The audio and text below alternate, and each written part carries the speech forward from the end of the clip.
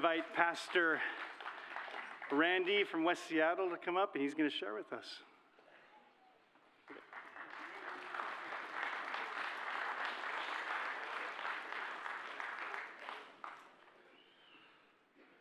Good morning. I guess it's almost good afternoon, isn't it? But not quite.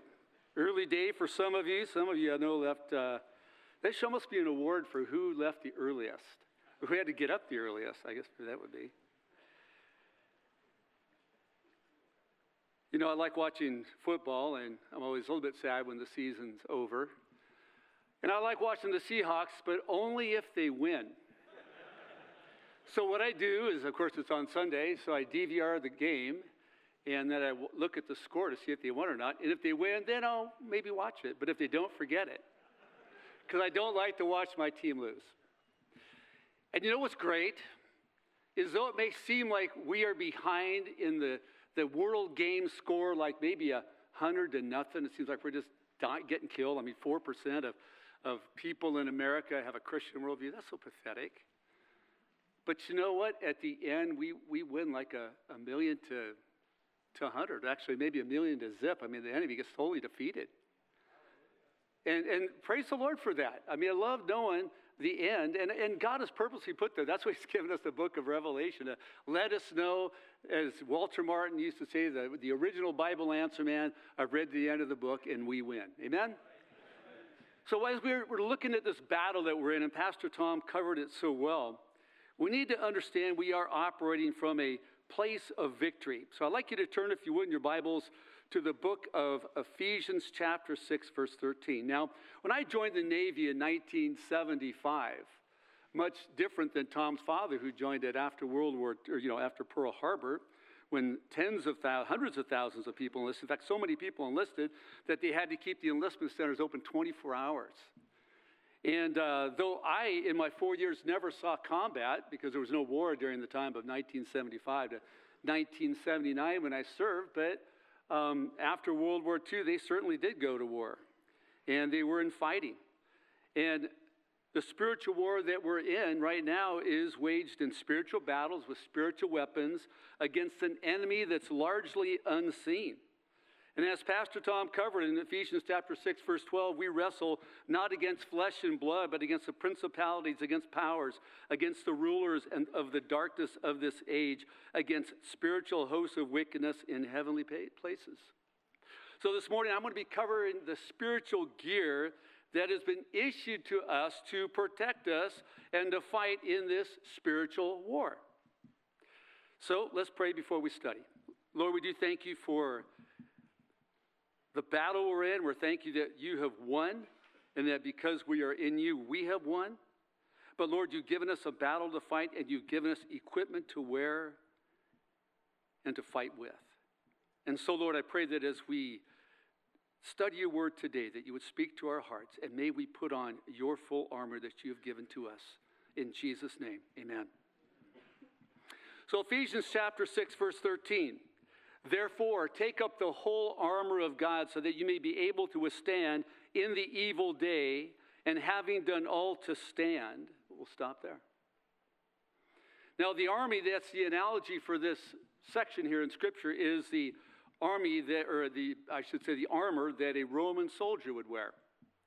It's much like our modern day military armor, even though there's two systems of battle dress separated by 2,000 years. Most of the gear serves much of the same purpose.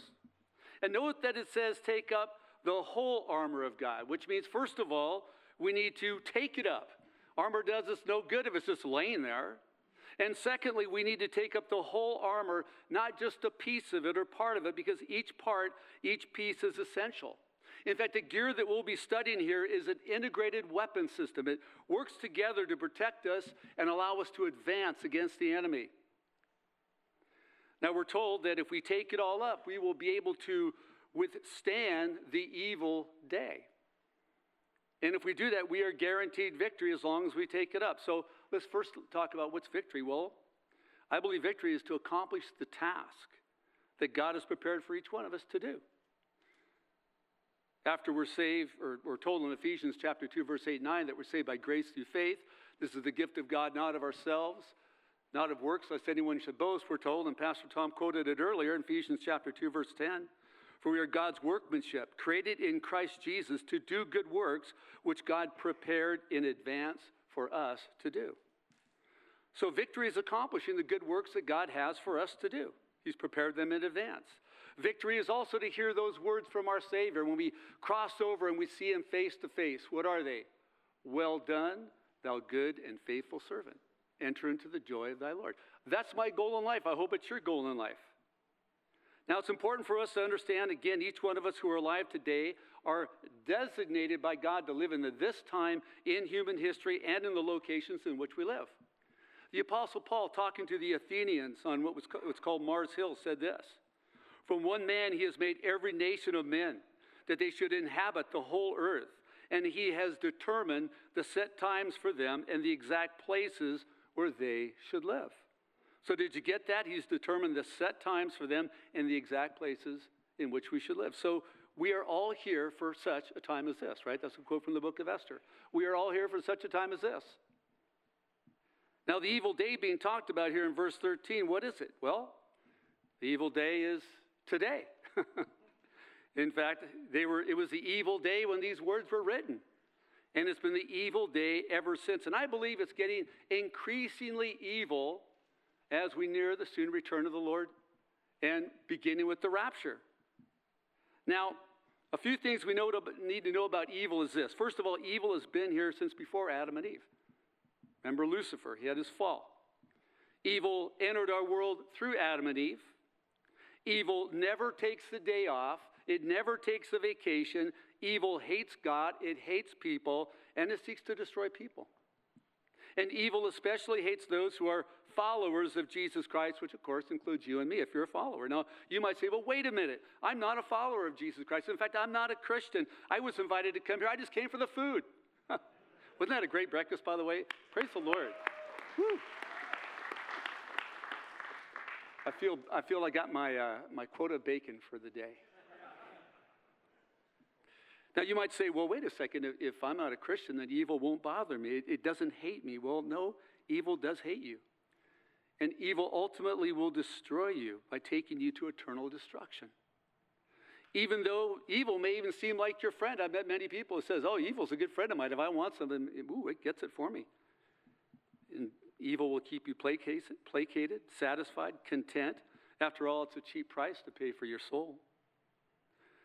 Maybe you're now realizing that the cozy, cushy life you're living is like the wolf who's licking the blood off a knife blade.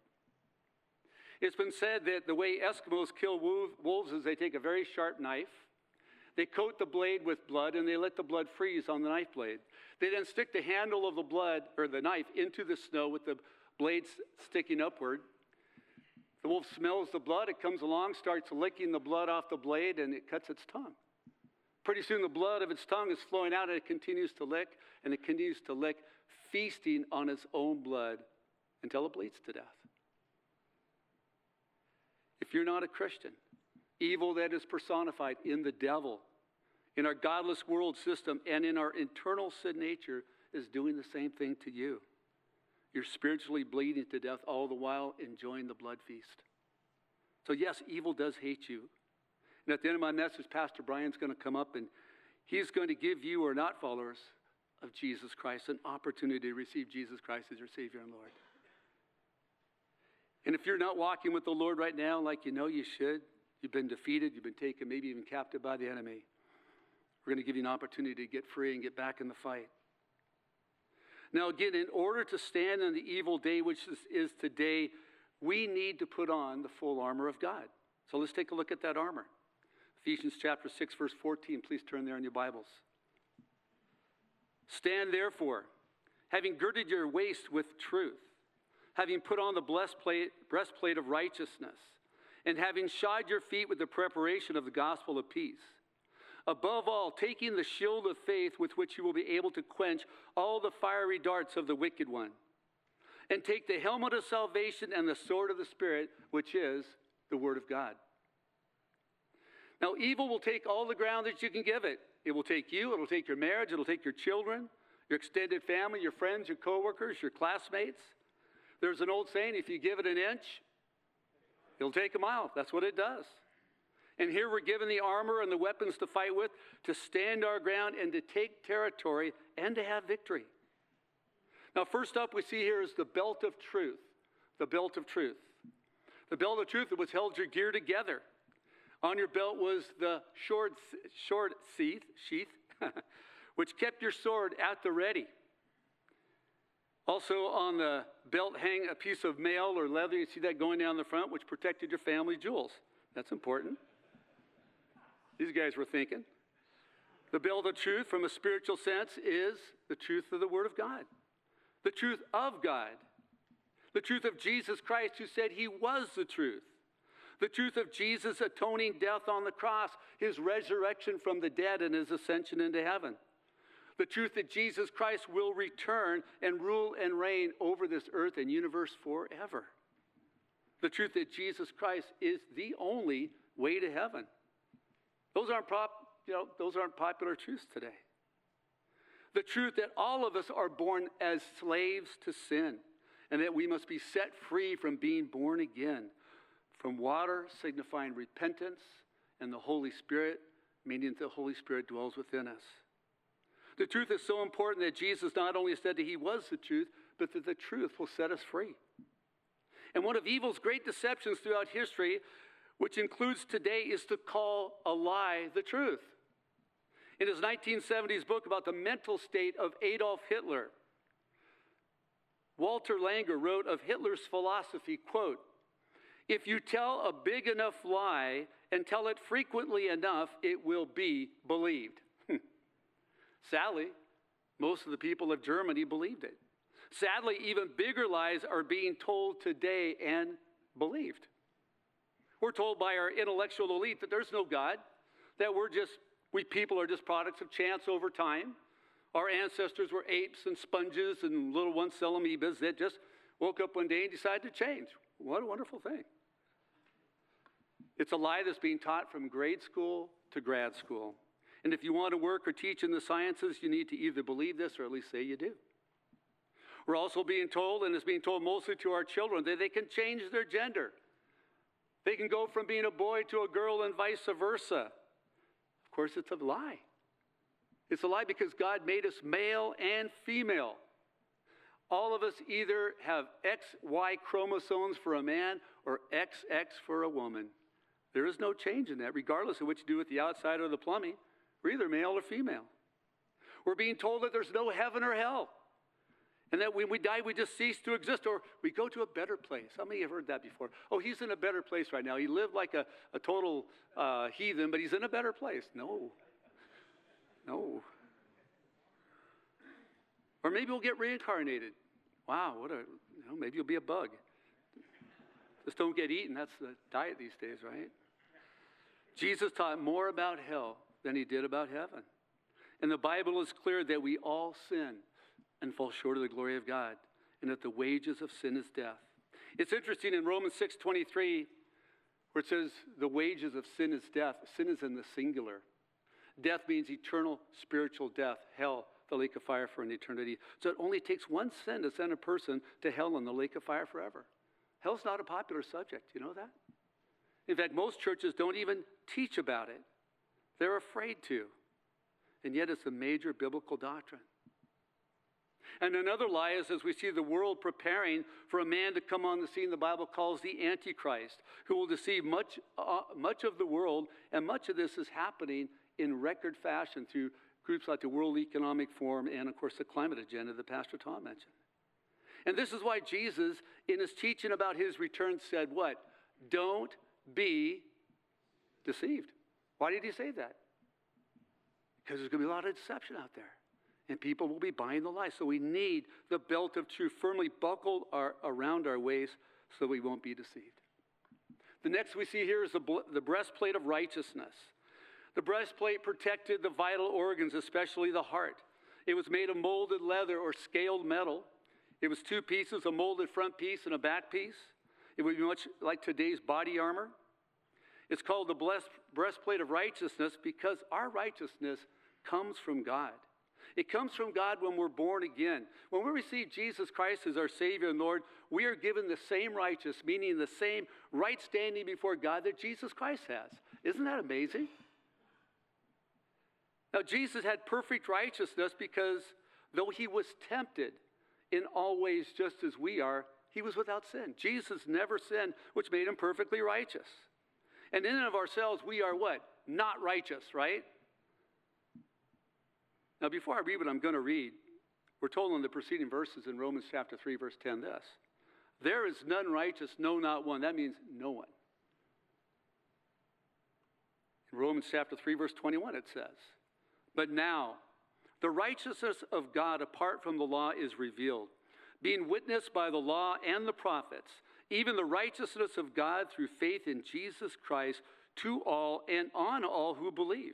For there is no difference, for all have sinned and fall short of the glory of God, being justified freely by his grace through the redemption that is in Christ Jesus. Amen? Isn't that wonderful? It's just fantastic. It's actually called the Great Exchange, where God takes our sin, Christ took our sin and gave us his righteousness. That's a deal worth making, isn't it? Great exchange. And when we sin, we sometimes think, oh, I must not be a Christian. I must not be saved. God must hate me. We need to remember that our righteousness, our right standing before God is not based on what we have done or what we haven't done. It's based on what Jesus Christ has done for us and our receiving of that righteousness by faith, by believing and trusting what God has done and what God has said. And this will guard our heart and other vital organs against discouragement. Against discouragement. It's one of our enemy's greatest tools, discouragement. Especially when we fall, when we sin, when we screw up and we fall down. We get discouraged. And maybe you've gone through a time of discouragement just recently. It's one of the devil's greatest tools. But you know what we need to do, men? We need to get back up. In fact, in Proverbs chapter 24, verse 16, it says, for though a righteous man falls 7 times, he rises again. And if sin is involved, then we need to repent of that sin. And then we march on. Remember Romans 8:1. Pastor Tom quoted it. For there is therefore now no condemnation for those who are in Christ Jesus. Hold on to that. The next piece of gear is our feet is fitted with the gospel of peace. The caligulae, which was the Roman soldiers' boots, and they were boots, they were constructed from 3 leather layers, of which the top formed the outer shell. They're kind of much like a specialized tiva today. They were laced up through the center of the foot to the top of the ankle. Iron hobnails were hammered into the soles, which provided the caligulae with reinforcement and traction. The average Roman soldier would go through about 3 pairs of caligulae a year. And if you take the average Roman legion of about 6,000-ish men, that would be about 16,000 pairs of caligulae per year. It's a lot of caligulaes. They were designed to march and to fight in the climate and the terrain these soldiers usually found themselves in, which was dirt roads and open fields. And the open boot design, which was really very clever because it allowed for marching through streams and the quick drying of the feet and also kept the foot sweat down to a minimum. And the hobnails gave them traction, much like our cleated sports shoes. They were an essential part of the soldier's gear because if your feet are injured, you can't stand, you can't march, and you really can't fight. In a spiritual sense, when we have our feet shod with the preparation of the gospel of peace, we can stand immovable for Jesus Christ. And the gospel is one of peace, both outside of us and within us. Shalom aleichem, which means peace be with you, is the greeting that the Jews give each other. As believers, we have peace with God. Before we were Christians, we are at enmity with God. We weren't right with God. However our life went, despite success or prosperity, we were still lacking peace. As Christians, we can enjoy and should enjoy having the peace, the shalom that comes from God and only comes from God. As believers, we can also have peace with those around us. Yeah, there's some difficult people we're going to have to deal with, but we can do it in a way that maintains our inner peace because peace is a fruit of the indwelling of the Holy Spirit. Remember, peace is what the hippies were seeking back in the 60s and 70s. There's a film about that, right? They're all looking. I remember as a kid going down to Southern California. I'm 10 years old, and we're driving down to Southern California to meet our relatives, and there's hippies hitchhiking on all the turnpikes. It was just amazing. Like, wow, they had all this long hair and fringe clothes, and what did they always give? The peace sign. Why? Because peace, man. Peace is important. And a lot of them became Christians because they realized that the only way to have peace was having it through the Prince of Peace, Jesus Christ. And they were right. There's almost nothing worse than an uptight, wigged-out Christian. You know why? Because I've been one before. Maybe you have too. When things get tense, we can walk around all mad and angry. I just watch the news. We need to chill. We need to pray. We need to say, Lord, forgive me. And Lord, fill me afresh with your Holy Spirit.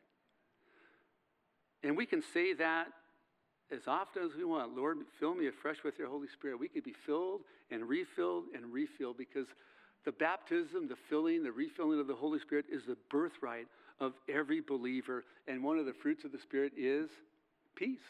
Love, joy, peace, right? Patience, kindness, goodness, faithfulness, gentleness, self-control. We're told by Jesus in Luke 11:11 that if we ask God for the filling of the Holy Spirit, he will give it. It's a guarantee. Now, I believe that the best defense is what? Good offense, exactly. And so as much as I can, as much as is possible, I want to be as proactive as I can be. So every morning, here's something I do. Maybe this will help you. I wake up and I say, I try to do it right when I get myself out of bed. My feet are still on the ground. I haven't got myself out of bed completely. I say, Lord, I render myself to you. Lord, please fill me afresh with your Holy Spirit. I ask for wisdom today because we're told if we ask wisdom, he'll give it. And I ask, Lord, that you would help me to love righteousness and hate wickedness. Now, you know why I say that last one, right? Because I still have a sin nature that likes to love wickedness. And so I need to ask the Lord for me to love righteousness, hate wickedness. I hate Brussels sprouts, especially boiled Brussels sprouts. If I smell Brussels sprouts, I used to go in my parents' house, and my mom would be cooking boiled Brussels sprouts. I'm like, oh, man, I don't want to eat dinner. I'm sick, Mom. And I haven't liked them since. Now, I've had them broiled, which isn't quite as bad, but boiled's horrible. And I don't have a problem. I'm not tempted by Brussels sprouts because I hate them. And so I want to hate sin. Amen?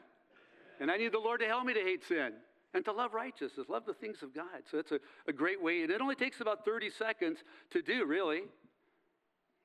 Because we're told in Scripture, we don't know what a day's going to bring forth. It's also important for us to pursue peace in our relationships. Peace with our family, peace with our neighbors, our jobs, even with those at work that are pieces of work. Romans chapter 12, verse 18, we're told, if it is possible, as much as depends on you, live peaceably with all men. Now, sometimes it won't be possible, but we need to make every effort to make it possible. Jesus said in Matthew chapter 5, verse 9, blessed are the peacemakers, for they shall be called the sons of God. The next piece of gear is taking up the shield of faith, with which you will be able, or I should say, it says above all, taking up the shield of faith, with which you will be able to quench all the fiery darts of the wicked one. Again, notice it says above all. Above all, because the shield was the soldier's first line of defense. Without it, they were sitting ducks to arrows and spears and rocks. In the Roman army, I should say, the shields could be held together or linked together so they could have almost an impregnable wall. Now, in a spiritual sense, faith is the first line of defense for us as Christians. Faith dictates our actions. When we lose our faith, it opens us up to attacks in many areas, and the size of our shield depends on our faith, the depth of our faith. Now, faith comes from a few different places. First of all, it comes from hearing the Word of God, reading the Word of God, Romans 10:17. So faith comes by hearing, and hearing by the Word of God. Faith is also a gift of the Holy Spirit. 1 Corinthians chapter 12, verse 9, to another faith by the same Spirit. So we can ask God for the gift of faith. I believe thirdly, faith comes from following Jesus Christ, because the more we follow, the more we obey God, the more we see God's faithfulness in our lives, the more our faith grows. Faith is so important that it's mentioned 367 times in the Bible. There's even a Faith Hall of Fame. Who knows what chapter it's in? Hebrews 11, you got it. The Faith Hall of Fame, where men and women of faith are commended for their faith and given to us as examples of faith. And we're told in that same chapter in verse 6, it says, and without faith it is impossible to please God, because anyone who comes to him must believe that he exists and that he rewards those who earnestly seek him. God is in the process of growing our faith. God brings us to places in our lives where we need to trust him. Think about Shadrach, Meshach, and Abednego, those captives taken from Judah to Babylon. Here they are in this strange place. They're told they have to bow down to this statue that King Nebuchadnezzar sets up, and if they don't bow down to it, then they're going to be thrown into the fiery furnace. Well, what did they do? They said no. They wouldn't bow down to it. They didn't know what God was going to do, but they said, I'm not going to do it. Nebuchadnezzar got just so mad. He had the furnace heated up 7 times hotter than ever. He had them bound, had them taken up. It was so hot that even the guys, these mighty soldiers that took him up, died in the just putting them in. And then what happened? God rescued them. In fact, God, it seems like, was there with them. We all believe it was Jesus Christ. He says, look, we put 3 men in there. I see 4 men walking around unbound. Tell these men to come out. And they came out, and they didn't even smell like smoke. That was a faith-building time for Shadrach, Meshach, and Abednego, and also King Nebuchadnezzar. I'm sure some others with them. You may be in a difficult situation right now. Maybe it's your marriage. Maybe it's your kids are having issues. It might be a health issue that you're going through, or a job and livelihood issue. See it as a way for God to build your faith by trusting him and handling the situation in a godly way. You see, faith is synonymous with trust. We're told in numerous places in the scriptures that those who trust in the Lord will never be put to shame. One of my favorite proverbs is Proverbs 3, 5, and 6. Proverbs chapter 3, verse 5 and 6. Trust in the Lord with all your heart. Lean not on your own understanding. In all your ways acknowledge him, and he will make your path straight.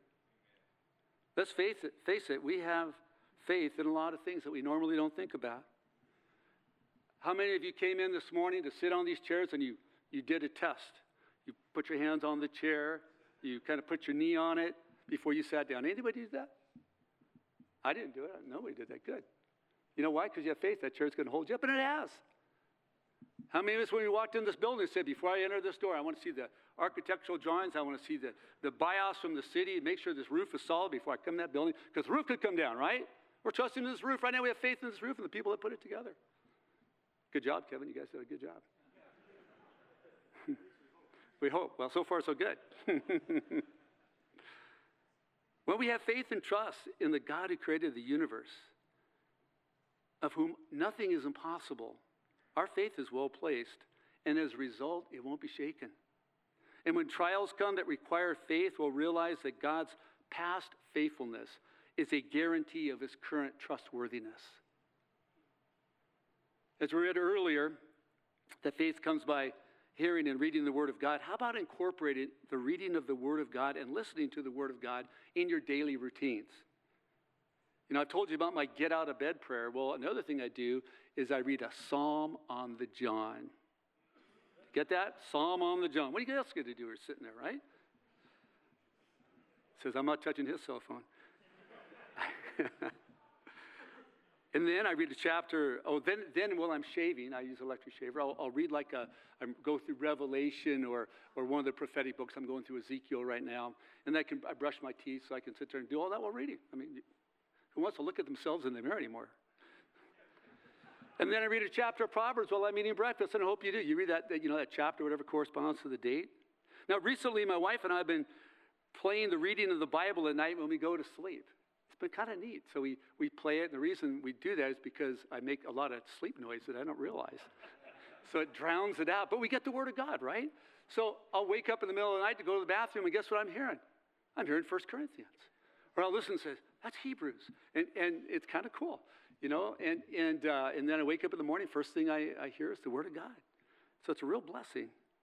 Maybe you can read it or have it listened to on your way to work, things like that. Incorporate it into your daily life.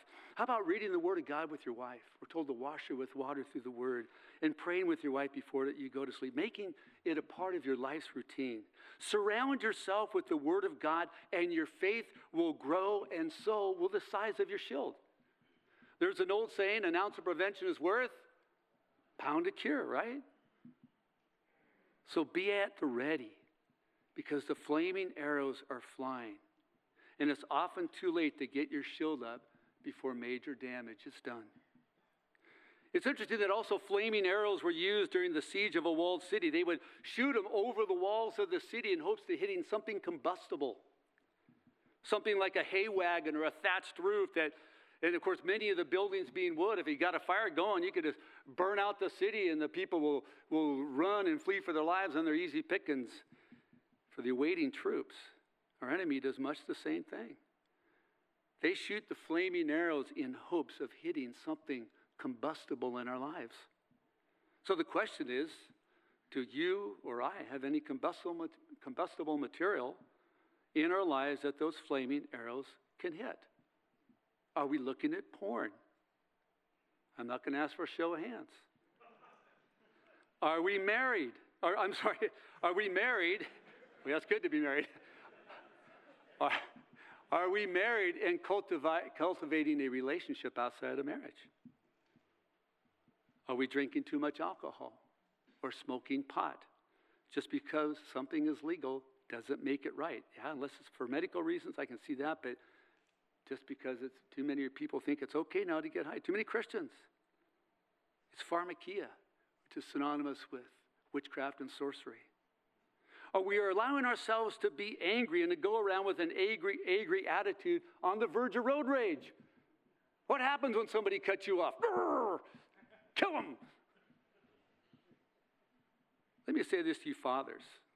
What seeds are you sowing into your children when you're angry and a hair trigger? What do you think your kids are going to see and to copy? It's not a pleasant sight. So take some time, take some inventory. See if there's any combustible materials that you have in your life for the enemy to hit. And if so, get rid of it by repenting of it. And when you repent, you get rid of it. Now, as I mentioned earlier, the Roman soldiers would take their shields and they'd put them right next to each other and form that wall. Those that were up front would put their shields together, and those behind would take their shields and put them up that would then protect from arrows and spears. And it was very effective. And when we stand alone as Christians, it's much easier to get crushed and defeated. And we've talked about that earlier. Pastor Tom did. We need our brothers in Christ to stand with us, to link shields with us, so that we can have victory over the evil that seeks to wipe us out. That's why the Navy SEALs have, what do they call their groups? Teams, right? Teams for a reason, because they operate in a team together. And hopefully you have some brothers. Maybe it's a prayer group, Bible study, those who service at the church. Hopefully you have some brothers that you can call and say, hey, I need some prayer, brother. I feel discouraged. My marriage is hanging by a thread, or I just found out my kid's doing drugs. I feel like getting drunk. Whatever it be, we need to have men that we can link shields with and be willing and are willing to speak the truth to us regarding our sinful behavior, to really call us on the carpet, call us out. We're told in 1 Peter chapter 3, verse 8, you're probably familiar with this verse, that the devil prowls around like a roaring lion looking for someone to devour. If you watch how the attack patterns of lions work, they always go after the separated and the weak. In fact, they try to get them separated to get them. However, with all that being said, the most important accountability that we can have is before God. God sees everything we do. Our lives are a complete and total open book. Maintaining a fear of the Lord is absolutely vital in our Christian walk and in the strength and size of our shield. I can't understate that. Next we have is the helmet of salvation. In fact, we can rest and trust, if you're a believer in Jesus Christ, knowing that you're saved. We are new creatures in Christ Jesus. 2 Corinthians 5:17, the old has passed away and the new have come. Our sins have been forgiven and they've been forgotten. We have eternal life and we will never perish. These are vital biblical truths that we as believers need to hold on to. 1 John chapter 5, verse 13 reads, "These things I have written to you who believe in the name of the Son of God, that you may know that you have eternal life, and that you may continue to believe in the name of the Son of God."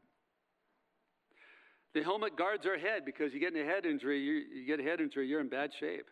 And from a spiritual sense, we do not or ever do check our brains at the door when we become Christians. In fact, you really need to check your brain if you're not a Christian. And you have to. But we use our brains, which gives us the understanding that there is a God who created the heavens and the earth. He's vastly more powerful than anything or anyone out there, any being. Jesus Christ proved that he was the Son of God by raising from the dead. The resurrection of Jesus Christ is the single most important event in all of human history, and is the only reason we even know the name of Jesus. And as Christians, we need to know what we believe and why we believe it. We need to have, as what Pastor John shared, a biblical world view. We view things through the Word of God. You know, there's an old saying in sports, don't let them what? Get into your head. Exactly. You know, when they're playing football and even basketball and sometimes baseball, there's a lot of trash talking going out there, trying to get in their head. And they know if they can get into their head, they can defeat you much easier. And we've got to keep the world, the devil, our sin nature from getting into our head. Our mind is where most of the battle is waged. The devil and his demons, they can't read our mind, but I believe they can interject thoughts. And that's why scriptures like 2 Corinthians chapter 10, verse 5, and you need to know this really well, man. 2 Corinthians chapter 10, verse 5. We demolish arguments and every pretension that sets itself up against the knowledge of God, and we take captive every thought to make it obedient to Christ. So important. I remember as a young Christian being told that verse. I had all kinds of thoughts from all the crud I've done in my past. And I had to take those thoughts. And I called into a radio Bible program, and the guy said, this is the verse. And it was a blessing ever since. It's such an important one because so much of the battles between our ears. In a 2020 study, the average person has over 6,000 thoughts in a day, which breaks down to about 6.5 thoughts per waking minute. How many of those thoughts are sinful? How many of those thoughts are lustful, hateful, violent, envious, selfish, and anti-God? Probably quite a few. So what do we do with those sinful thoughts when they come into our head? We take them captive in obedience to Christ Jesus. Sometimes it's as simple as just saying, Lord, I take my thought captive to you. Boom, it's gone. It's almost like a big balloon goes up and the Lord takes a pin and pops it. Boom. Wow, thank you, Lord. Sometimes it's recalling a scripture, which is a great way to deal with those thoughts. So having the Word of God at the ready is vital in the battle of our thoughts. Old-time preacher John Wesley famously said, I can't prevent a bird from flying over my head, but I can prevent him from making a nest in my hair. The best defense is a good offense. So we need to be combat ready. That's what the military does. That's why they're out there training all the time. They need to maintain combat readiness, which brings us to our final piece of equipment. Verse 17, the sword of the Spirit, which is the Word of God. The gladius was a Latin word for sword. The sword is both an offensive and defensive weapon. The Roman soldier generally led with his shield and thrusted with his sword. The various types of gladius appear to have been suitable for cutting, chopping, and for thrusting. Much like a modern soldier's gun, the sword was the most vital personal weapon that a Roman soldier had. And the soldier kept it sharp, always at the ready, always in a sheath on his belt. So the belt of truth interplays with the sword of the Spirit, because Jesus again said, thy word is truth. The truth holds the word, and the word is truth. Remember, our spiritual gear is an integrated system. That's why we have to wear it all.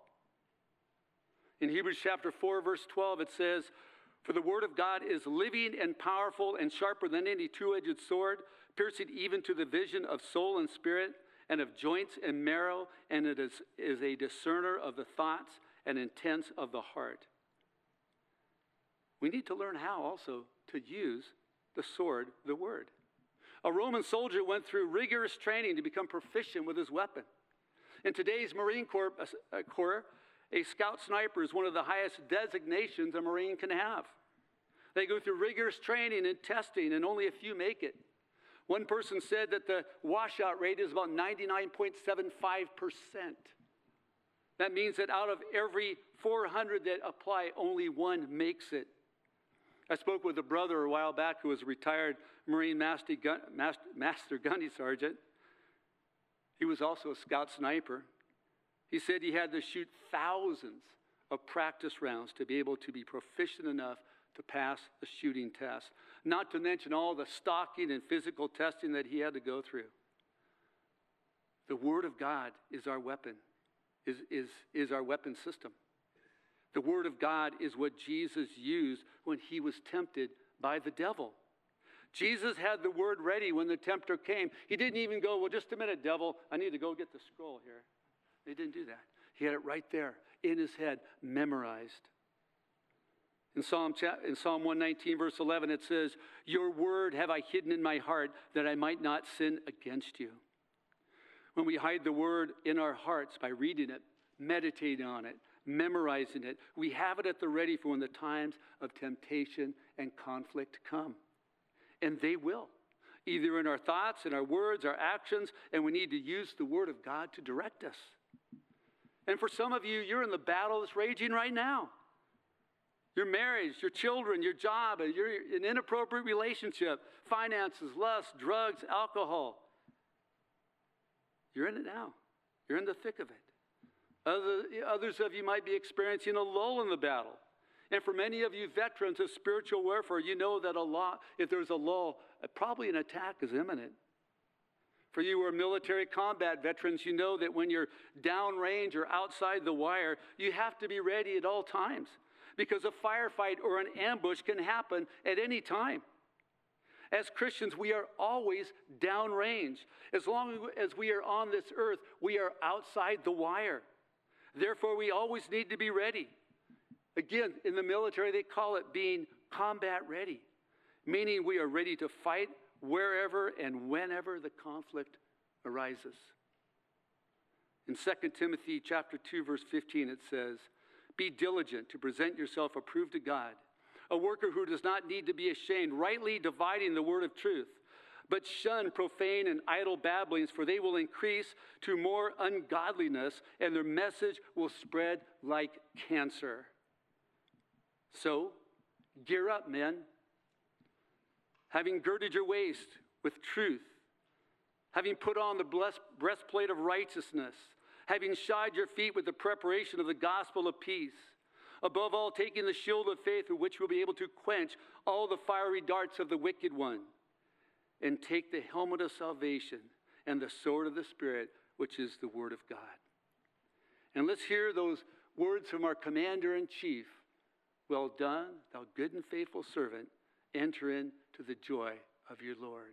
And to take heart that our Lord Jesus Christ has overcome the world. We operate from a place of victory. Praise the Lord. Lord, we do thank you and praise you for all your goodness. We thank you for your love for us. Thank you that our victory is in you, and thank you that you've given us that victory. And I pray, Lord, we will fight from a place of victory, and we will put on the armor, and we will be able to stand. We'll be able to advance. We'll be able to take the territory that you want taken. Thank you, Lord. In Jesus' name. Brian Headrick's going to come up now, and he is going to lead us in prayer.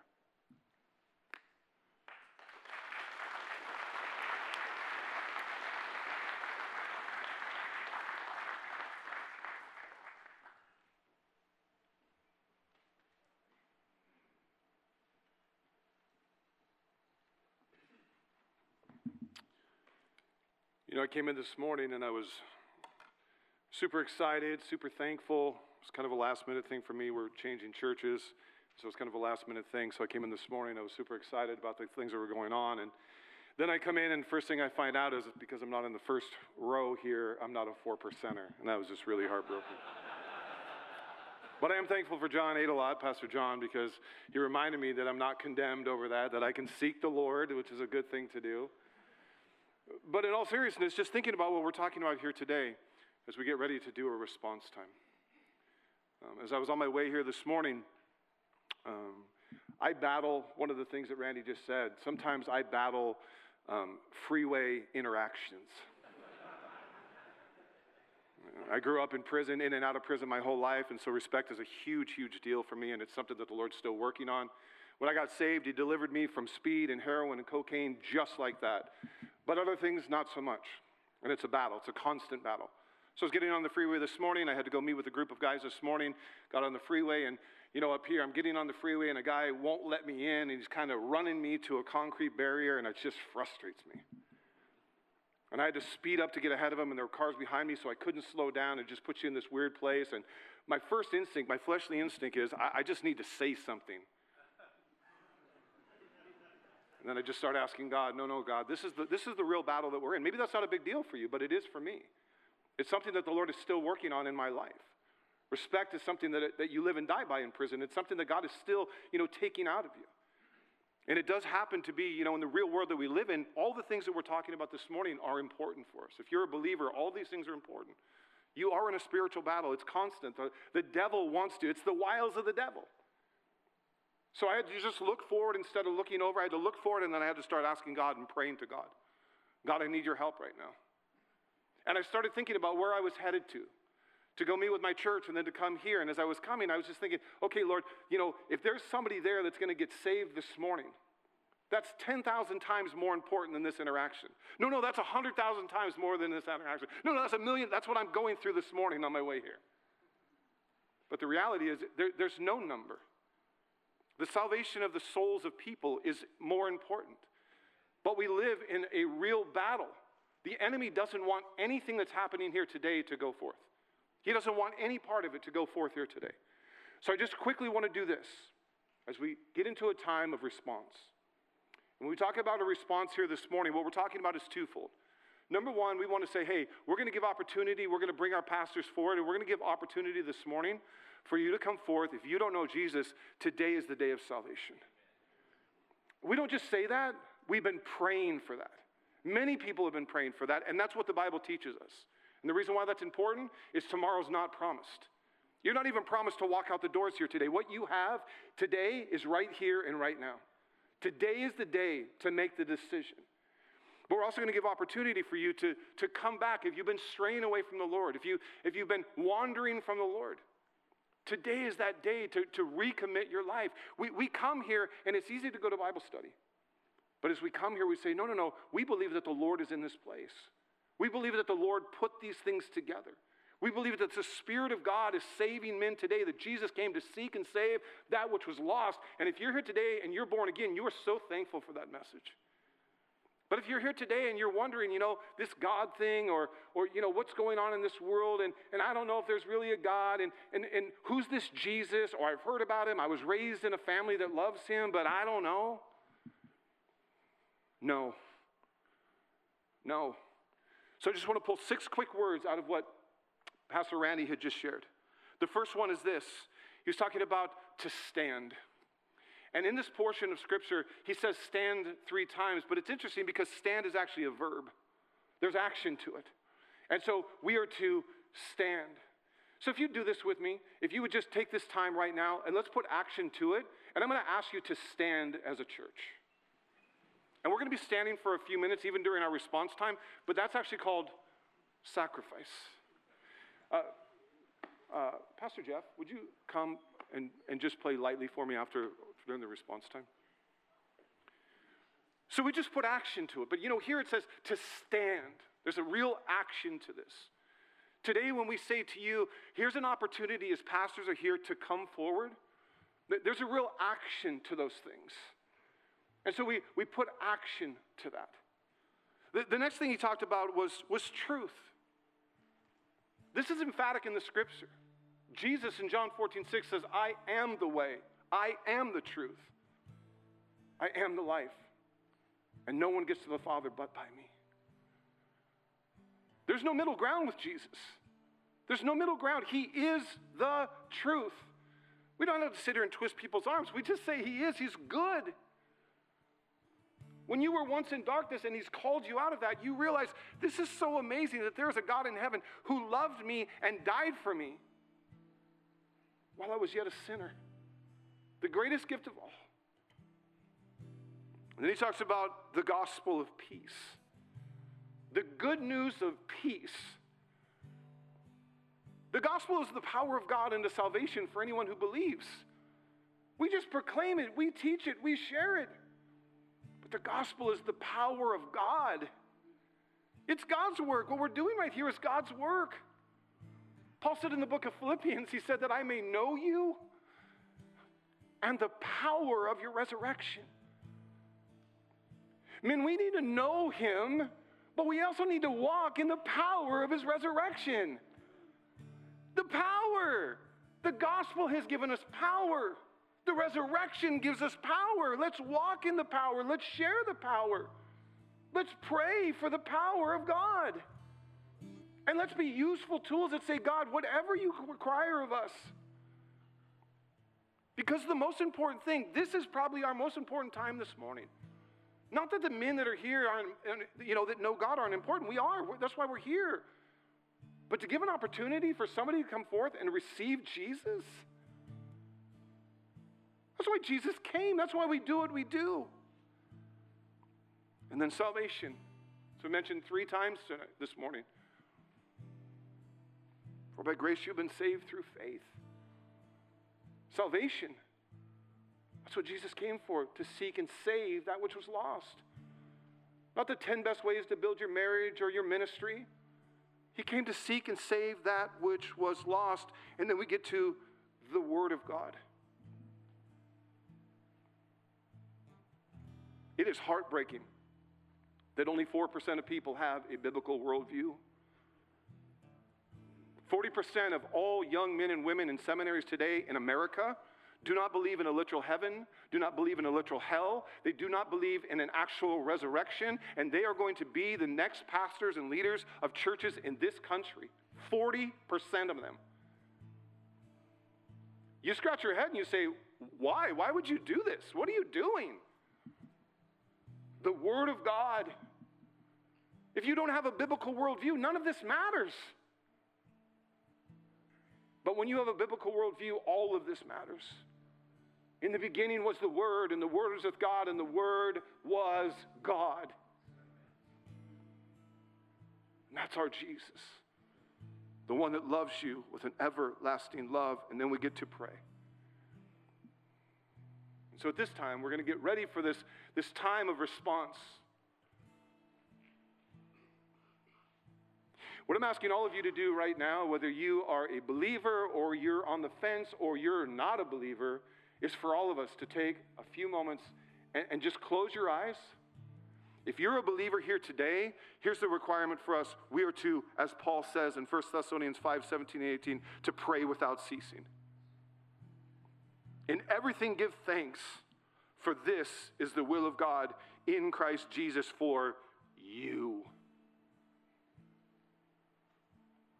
If you know the Lord, then will you pray with me right now? If there's one soul in here, if there's one, if there's 10, if there's 300, whatever there is that the Lord is calling right now, we pray because we believe. We pray because we really do trust God. We trust His Word. Because He's changed our lives. To be delivered from methamphetamine and cocaine and heroin just like that, in a life that couldn't stop, that was bound in these things. But as many as received Him, to them He gave the right to become children of God. So we could have our pastors come forward. They're going to be down below. We're just going to take a few minutes. Pastor Jeff is just going to lightly play. Sometimes this is weird for people to come forth and to be prayed for. But it shouldn't be weird. I know, Pastor, but I don't want people to think I'm a sinner. You're a sinner. We're all sinners that fall short of God's glory. We believe that. And we need to pray. We need to trust God. We need the prayers of the saints. We need to confess our sins one to another. So you have brothers down here below that are here to pray. We're going to have, I don't know what time our break time is, but I imagine if there's guys that still need prayer, we'll be here to pray with you. Every last one of you. So just close your eyes with me. I'm going to pray, but you specifically pray whatever God puts on your heart.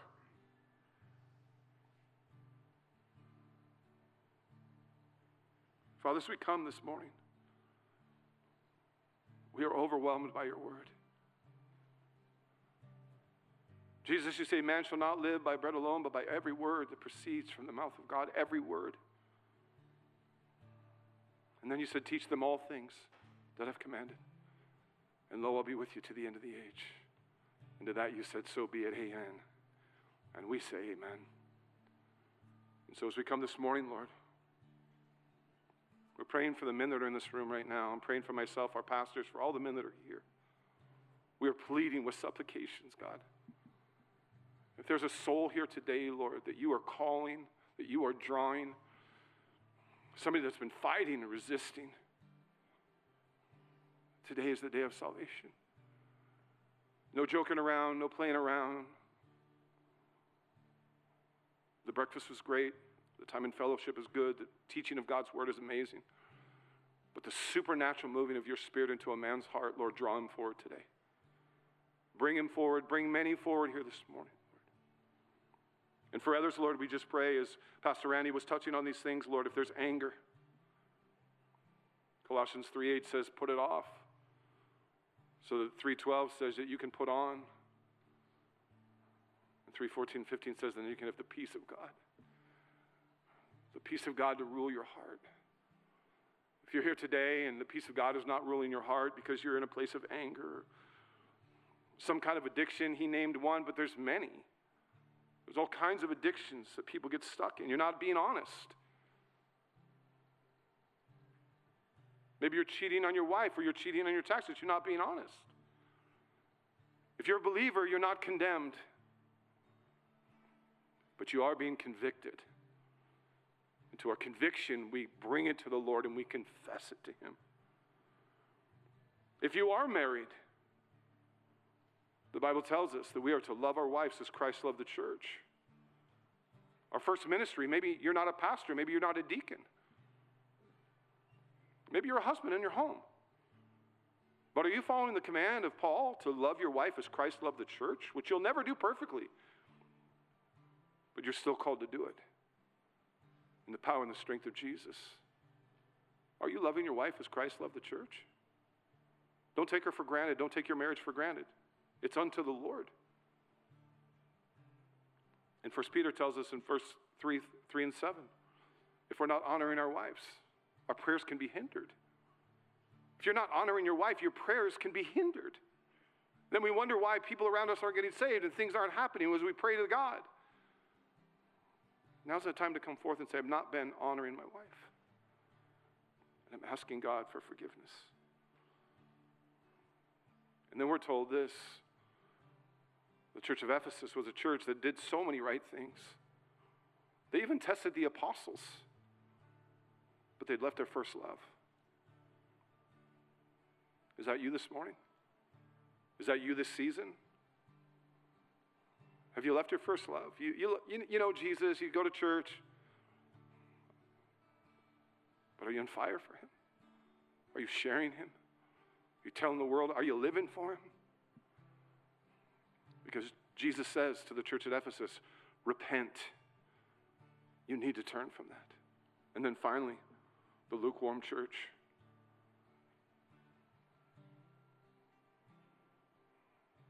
The scripture's clear.